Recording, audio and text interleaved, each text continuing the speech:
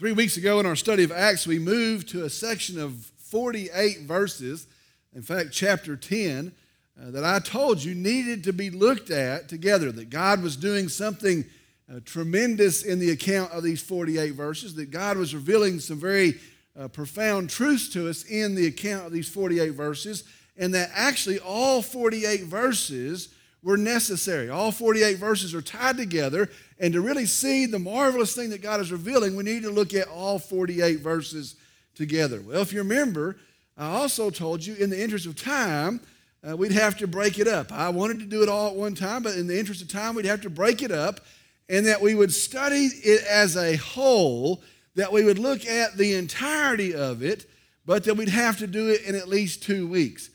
For some reason, y'all won't stay here for 2 or 3 hours. I was hoping that you would. Well, today I want to tell you what I would like to do in 1 week, and what I thought we could do in 2 weeks is actually going to take 4 weeks, this week and next week as well. But that's going to be okay as we look at our verses. And so we're going to continue this morning. We're going to move along. We're looking at the same set of 48 verses. Today we're looking at chapter 10, verses 34 through 43. We're almost going to get there.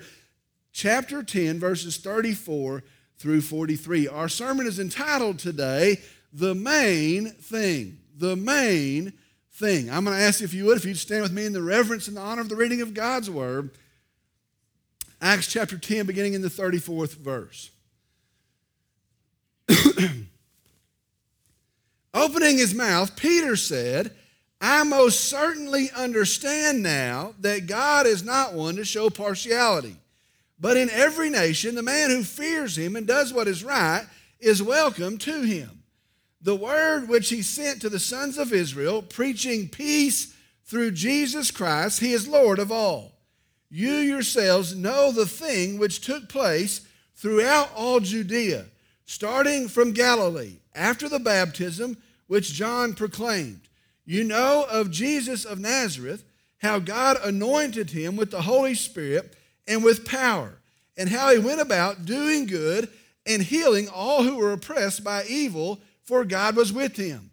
We are witnesses of all the things he did, both in the land of the Jews and in Jerusalem. They also put him to death by hanging him on a cross. God raised him up on the third day and granted that he would become visible, not to all the people, but to witnesses who were chosen before him by God. That is, to us who ate and drank with him after he arose from the dead. And he ordered us to preach to the people and solemnly testify that this is the one whom has been appointed by God as judge of the living and the dead. Of him all the prophets bear witness that through his name everyone who believes in him receives forgiveness of sins. Let's go to the Lord in prayer. Dear Heavenly Father, we come today and we are thankful for you. We're thankful for our Savior. We're thankful for our tremendous, gracious salvation. We're thankful for the forgiveness of our sins through the blood of Jesus Christ. Lord, we're thankful that we have been redeemed of no work of our own, not of anything we can muster up, but in your grace and in your kindness and in the finished work of the cross. Lord, I pray now thanking you for your word, and I pray that you speak through it. I pray that this morning it would not just be a lecture, it would not just be the passing on of information, but that you would truly speak today. You tell us your word is living and active, sharper than a double-edged sword. And so I pray that it would bear fruit today, that it would bear an impact in our hearts and minds today. Lord, I pray that this time is a supernatural event. Lord, I pray for one, maybe several in this room that do not know you. I pray that on this very day, in the preaching of the gospel and the hearing of the good news, that they might be saved this day. Lord, we want to give you this whole thing as an act of worship. We want to hold up and exalt the name of our Savior, our Lord, Jesus. And it's in his name we pray. Amen. You may be seated.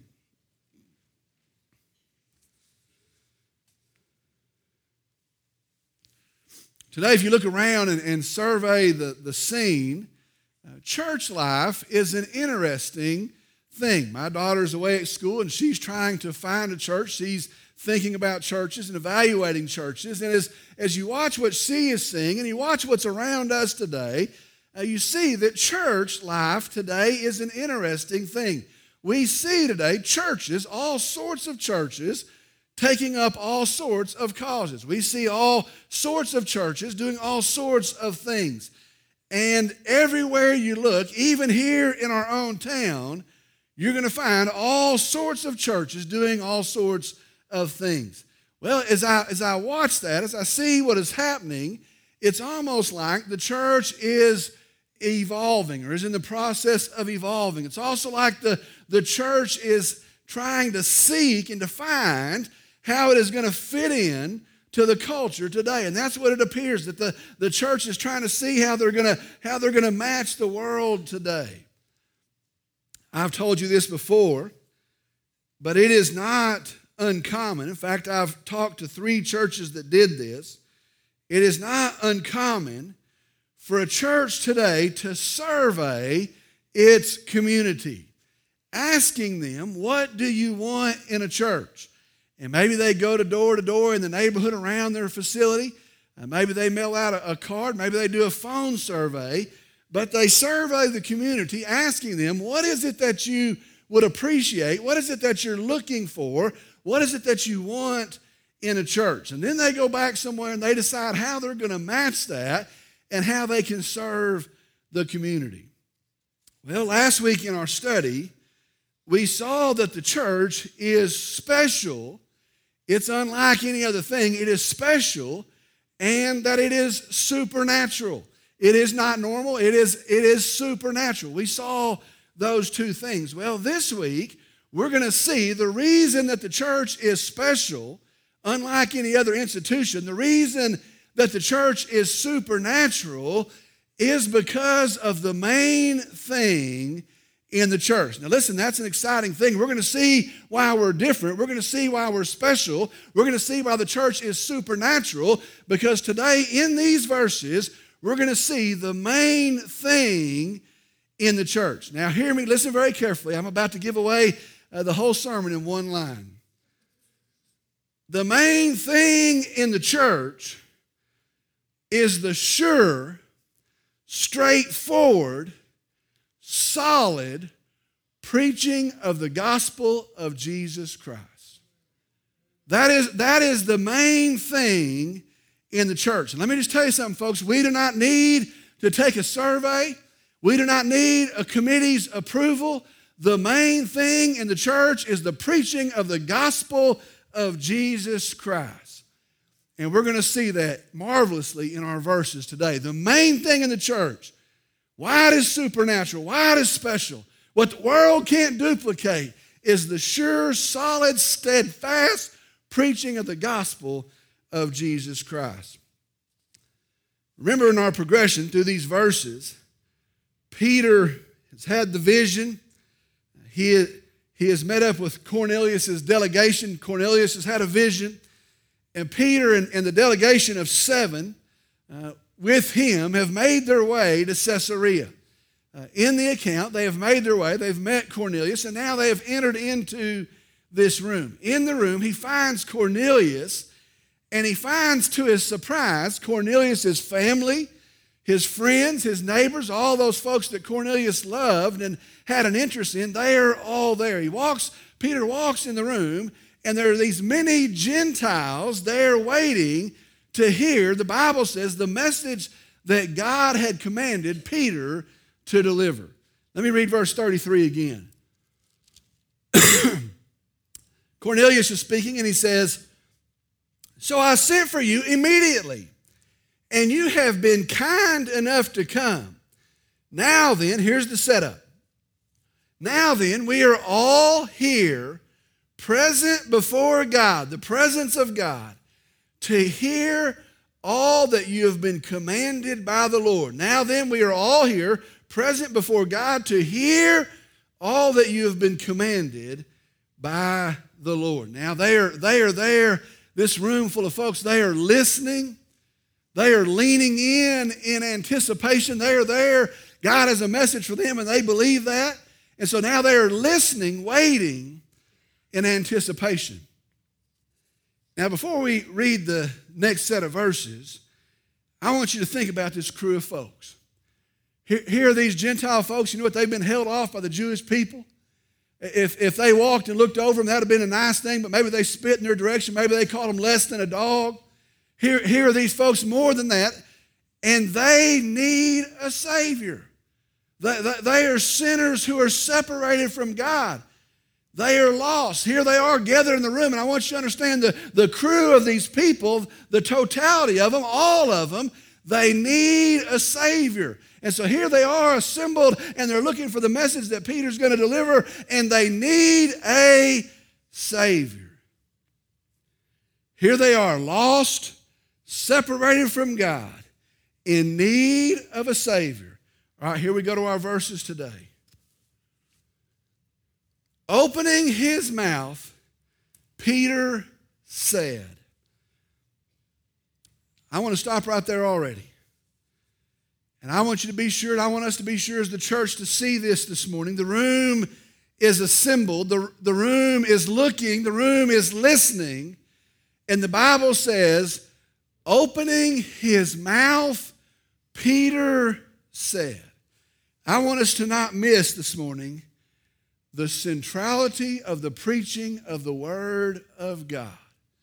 Man, this is huge. And I told you in these 48 verses, we're going to see some profound things, but I want you to see this morning already in just that little set of words, I want us to see the centrality of the preaching of the Word of God. These people are lost. These people are in need of a Savior. And the Bible says, and Peter opens his mouth and preaches. Friend, I want you to understand today, I want you to be certain today, the church, read the account of the book of Acts, and you'll find the church was built on preaching. You'll see that the church was moved forward in preaching. The church was led along its course in preaching. The church was added to even daily by faithful preaching. It was not by social causes. It was not by good works and deeds. It was not in some popular movement. It is in the faithful preaching of the gospel of Jesus Christ that the church moves forward. Listen, preaching is paramount in the church. Preaching is primary in the church. Preaching is central in the church of Jesus Christ. Today, the world doesn't like that. In fact, I'll just be honest with you today. In fact, the church is not even sure that it likes that. You see, what we want a bunch of administrators. We want a bunch of program directors. Put in all the things that we need. We want a bunch of counselors tell us, listen to all the stuff and tell us what to do from here. We want a bunch of counselors. And yet we see already in this account, looking for a Savior, Peter walks in and he opens his mouth, and we see the centrality of the preaching of the Word of God. Listen, the church today has to be a preaching church. The main thing in the church has to be a preaching message, the good news, the gospel of Jesus Christ. The verse says, and Peter opens his mouth and said. Verses 34 and 35 together now. I'll finish that verse. Opening his mouth, Peter said, I most certainly understand now that God is not one to show partiality, but in every nation, the man who fears him and does what is right is welcome to him. Now, that statement is a big deal to the speaker. It's a big deal to Peter. And it is a big deal to those that are listening, that are hearing the message, to these Gentiles. Notice there, Peter says, I now understand. Now that means that previously he thought differently. It means that previously he did not understand. And so he walks in and he says, I now understand. Now his message is this: God is not one to show partiality. I now understand. I now see God is not one to show partiality. Now, that word for showing partiality translates, he is no respecter of persons. He is no respecter of persons. Now, in its most literal translation, It means that he does not look at a person's appearance or a person's circumstances. Now listen, I want you to hear this. God does not look at a person's appearance or their circumstances. He does not care if they are rich or if they are poor. He does not care if they are educated or if they are uneducated. He doesn't care if they're esteemed by the world or if they're unesteemed by the world. He doesn't care if the world values them and lifts them up, or he doesn't care if the world holds them down. He is no respecter of persons. He's not one to show partiality. Verse 35 says, of any nation. Now this was a mind-boggling thing for them, of any nation. You see, they thought only the Jews could be God's people. Only the Jews could be saved. It says any nation, any group, any people. And with these folks here that needed salvation, yet that they weren't Jews, Peter launches off telling them the good news. Do you know how that must have sounded to them? Do you know how that must have sounded to them? Here they are, and they've been mistreated, and they've been held off, and they don't know what the plan of God is for them, and yet they come in, and the first thing they hear out of Peter's mouth is God is no respecter of persons. That must have been great news to them. Folks, we need to be very sure today. And man, it's being distorted, especially in 2020. We need to be very sure. Our God is not a bigot. Our God is not a bigot. And I want to tell you today, and I wish I could say it louder. I wish I had a megaphone up here, but I want to say it as loud as I can. And his salvation and his grace is offered to all people. Our God is not a bigot, and his grace and his salvation is offered to all people. For John 3:16, for God so loved the world that whosoever believes in him, that's what this verse is going to say, shall not perish. God is not a bigot. His grace is for all sinners. And any person that turns to Jesus Christ by faith shall be, will be, is saved. Let me tell you a dangerous movement. A dangerous movement is saying that God does not choose some people to be saved. And you say, well, is that a growing movement? That's a growing movement, especially in our denomination. A dangerous movement is saying that God does not choose some people to be saved.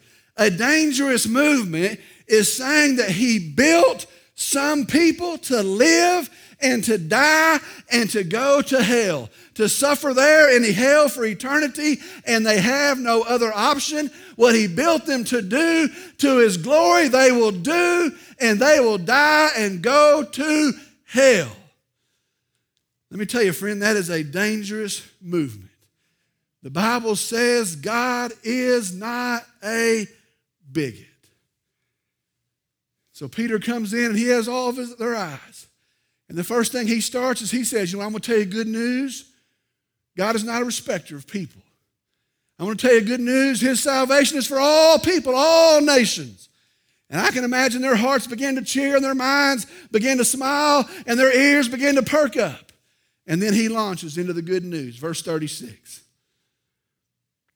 The word which he sent to the sons of Israel, preaching peace through Jesus Christ, he is Lord of all.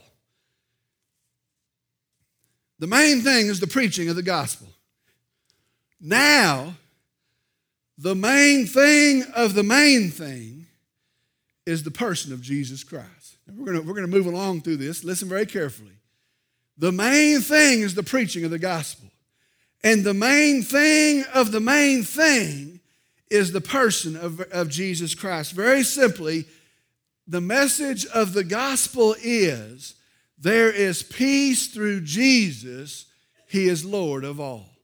What a genius way to sum up our gospel. The message of the gospel is there is peace through Jesus, and he is Lord of all. Very simply, Jesus Christ is the message of the church. Very sadly today,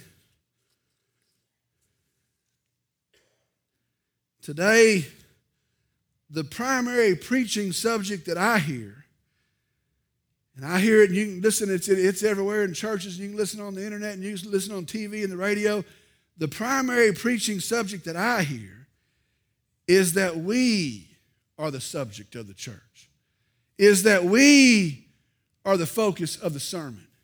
We are the focus of the message. And you listen today and you'll hear all sorts of nonsense, and they may say the name of Jesus, and they may have pulled some verses out and adapted them, but you hear sermons today, and the sermon is all about us. The sermon's all about what we want. The sermon's all about our needs, and the sermon's all about how God can serve us. And sermon after sermon, listen today, foolish goofball preacher after goofball preacher, the focus of the message is us. Today we exist in the gospel of me. And you wonder why churches are powerless. You wonder why people aren't getting saved. You wonder why folks are looking for hope and they can't find it in the church. You want to know why a virus sets in and everybody scrambles around looking for answers, but they don't look to the church. It's because when you go to the church and you open the door, the gospel that's coming out of the pulpit is the gospel of me, and there is no power in the gospel of me. Paul said what? We preach Christ and Him crucified. He wasn't delusional. He knew the message. Peter says here, we preach peace through Jesus. He alone is Lord. The main thing is preaching. And the main thing of the main thing is Jesus. Peter continues and he unfolds the gospel. He unfolds the good news. Verse 37. You yourselves know the thing which took place throughout all Judea, starting from Galilee after the baptism which John proclaimed. Verse 38. You know of Jesus of Nazareth, how God anointed him with the Holy Spirit and with power, and how he went about doing good and healing all who were oppressed by the devil, for God was with him. Now I want you to notice something in the story so far. It says anointed him. It means marked of God, the one marked of God. Now that is clearly referring to the Messiah. But notice here, he doesn't use the words that the Jews would have understood to this Gentile audience. He says the one that is anointed of God. He uses words that they can understand. Says that he was marked by the Holy Spirit. That was at his birth. That also starts with his baptism. He refers to the many miracles that he had done in his ministry, all those miracles that were confirming that he is the Messiah, that he is the Christ sent of God. Now I want you to notice something in these verses. Notice this, he is specific, and he says, Jesus of Nazareth. Jesus, verse 38, you know of Jesus of Nazareth. He is specific. What that means is it matters. It is this particular Jesus. It is this specific Jesus. Which Jesus? Jesus that came from Nazareth. Jesus the Nazarene. It is specific to this one. Peace is found, listen, exclusively in this Jesus. Now let me say something in our day today, our world today. It absolutely matters that we get Jesus right. Some folks say, well, it doesn't matter, does it? Well, the Mormons have a version of Jesus. The Jehovah's Witnesses, they have an understanding of Jesus. Islam, they have an understanding of Jesus. And folks will say, well, it doesn't really matter, does it? Well, in our age of tolerance today, in our age of acclaiming diversity today, in our age of relativism today, not wanting to say that anything is wrong, folks say, well, it doesn't have to be that narrow, does it? We shouldn't be so quick to dismiss other views of Jesus, should we? I once had a seminary professor, and he actually said, well, Jesus can reveal himself however he wants. And maybe he wants to reveal himself through Islam. Folks, I want you to hear this today. It matters today that we get Jesus right. It matters today that we get Jesus right. Because listen very carefully. If we miss that Jesus, we miss salvation. Oh, I grabbed a hold of a Jesus. Oh, they were singing the songs all about that Jesus, but it was the wrong Jesus. Listen, if we miss that Jesus, we miss salvation, and that is the plan of Satan. He's no dummy. He dumps 10 Jesuses on us. He puts all sorts of mistruths about Jesus out there. If we miss that Jesus, we miss salvation. Earlier in the book of Acts it says, and there is salvation in no one else. For there is no name given among men by which we must be saved, but the name, listen, of Jesus. It is this Jesus. It matters that we get Jesus right. Well, dadgum, you're going to hurt some folks' feelings. Listen, not as bad as if they go to hell outside of the right Jesus. It matters that we get Jesus right. Verse 39.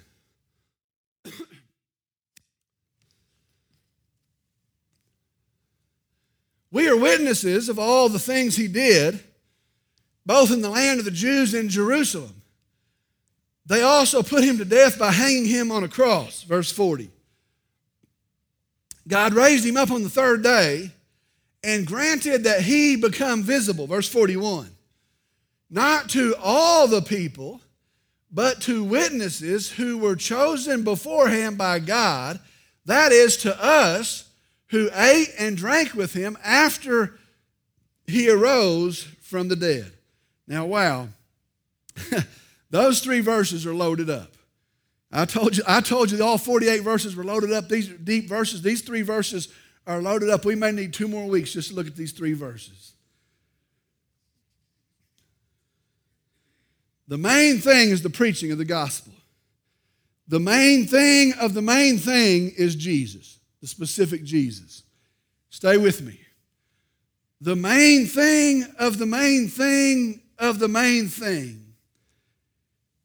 is his death for sinners as the sacrificial Lamb of God, his burial actually physically dead, and his resurrection, he lives again, all for the redemption of sinners. Today, if you were to ask folks, what is the gospel? And I encourage you to try it, go around and say, what is the gospel? You're going to hear all kinds of answers. You're going to hear all sorts of answers. Now listen, you may hear some of our verses mixed in there. You may even hear the name of Jesus mixed in there. But you're going to hear all kinds of answers. Well, I want you to listen this morning. If you want to know what the gospel is, if you want to know what the good news is in a nutshell, it is this. The main thing of the main thing of the main thing is that Jesus, perfect, never having sinned, died. That Jesus was buried, and that Jesus lives again as the resurrected Lamb of God, and he alone is the Savior of sinners. You want to know what the gospel is? It is the death and the burial and the resurrection of Jesus sacrificially for the redemption of sinners, period. That is the gospel of Jesus Christ. All right, back to the main thing, verse 42. And he ordered us to preach to the people and solemnly to testify that this is the one who has been appointed by God as judge of the living and the dead. Now notice again in verse 42, it's again in terms that the Gentiles would understand. He doesn't say the Messiah, but he says the one sent from God as the righteous judge. Peter says here, he commanded us, and he ordered us to preach. Remember in verse 33 when they say, we sent for you, and now we want you to tell us what you've been commanded to say. We sent for you, and now we want you to tell us what you've been ordered to say. Well, Peter's here talking, and he says, this is what we've been commanded to say. This is what we've been sent to testify of, and we are going to testify of this Jesus. We're going to be witnesses of this Jesus and his gospel. Verse 43, last verse. Of him all the prophets bear witness that through his name, oh boy, listen, everyone who believes in him receives forgiveness of sins. What a marvelous verse that is. Of him, all of the prophets bear witnesses that through his name, everyone who believes in him receives forgiveness of sins. Folks, we conclude this sermon. Let me ask you a question. Why does preaching matter? Why does the person of Jesus matter? The specific person. Why does his death and his burial and his resurrection matter? It is because, listen to me, friends, he alone is the only way that sinners can be forgiven.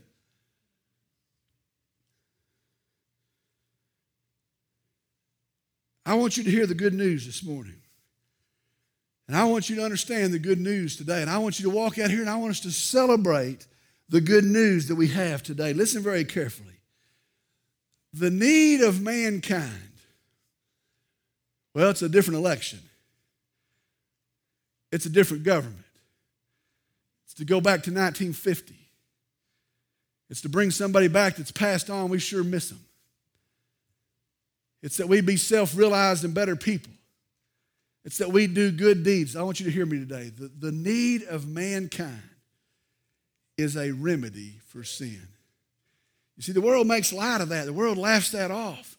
And the world tries to misdirect us. The world tries to mislead us. Listen to me. Do not be misled. Do not be misdirected. The need of mankind is a remedy for sin. You may boil it down to the basic level. The basic need of all of mankind is a remedy for sin.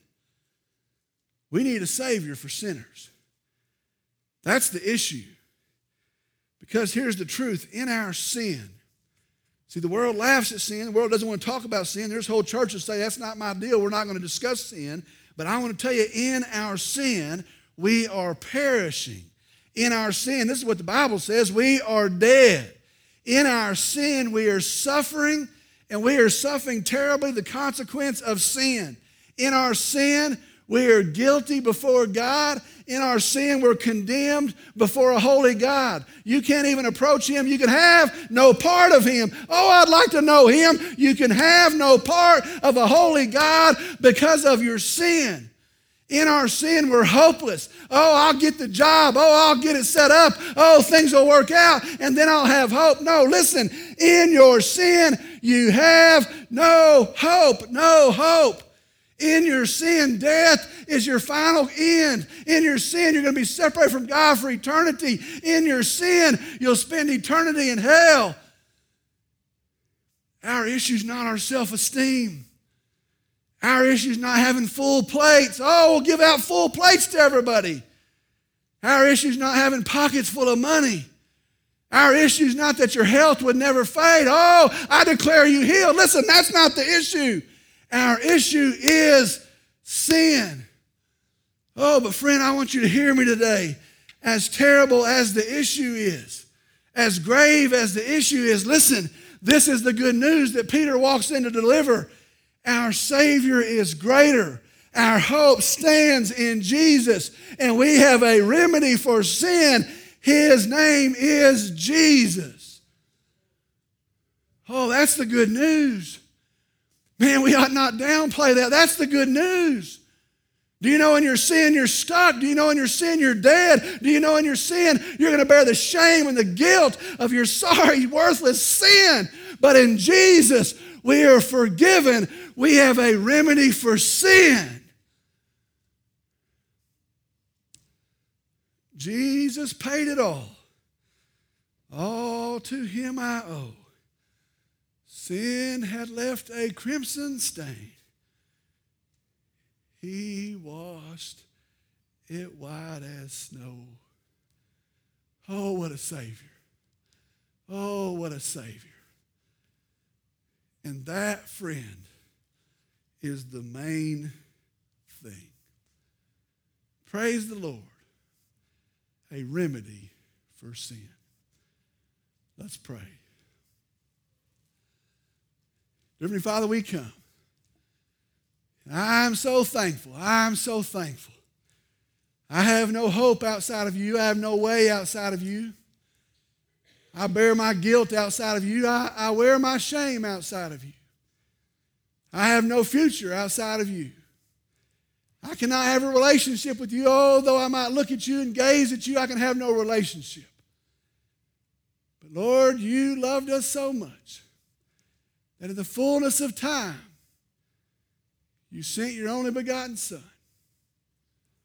He came to redeem sinners. He came to seek and to save that which is lost sinners. He came, he never sinned. Lord, and he goes to the cross, and there he pays the penalty for all sin. All of it's heaped on him. The shame and the guilt, the filth and the garbage, the regret, the rebellion. It's all heaped on him, and he pays for it. Settles it in his blood. Dies our death. Pays our penalty. He's put in a grave. Lord Jesus, you were. 3 days later, in victory, you walk out as the defeater of death, as the risen Lamb, the payment for sinners. And Lord, you tell us, as you told that room on that day, that any person that would trust in you, that would seek your forgiveness, that would claim you as Lord, they will be saved. Lord, I thank you for that. I thank you for that. I praise you for that. I worship the remedy for sinners, Jesus. Lord, I pray two things as we wrap up this service. Lord, I pray if there's one here that does not know you. I pray if there's one here and they're wearing the guilt of their sin, that are sitting under the condemnation of that sin, if they're sitting here in hopelessness, stewing in death. Lord, I pray that today their eyes would look upon Jesus, my Savior. That today they would find peace that the world can't give, that the world can't even understand. That they would find redemption and restoration in the person of Jesus Christ. Lord, I pray that today in the preaching of your word, the drawing of your Spirit, that today they might be saved. Remove any hindrance. Move, Lord, please. And then I pray for us here as those that are redeemed, those that are saved. Lord, I pray that we would be sickened again by our sin. I pray that we would be excited as never before for a Savior for sinners. And I pray that we couldn't be silent leaving this room, and that we would each preach and proclaim there is a Savior, Jesus saves. Lord, empower your church. Bless your church for that cause. And I pray in both of those things that that Savior, that Lamb, our Lamb, would be greatly glorified. Lord, we give this to you. I pray again, trusting it to you. In Jesus' name, amen.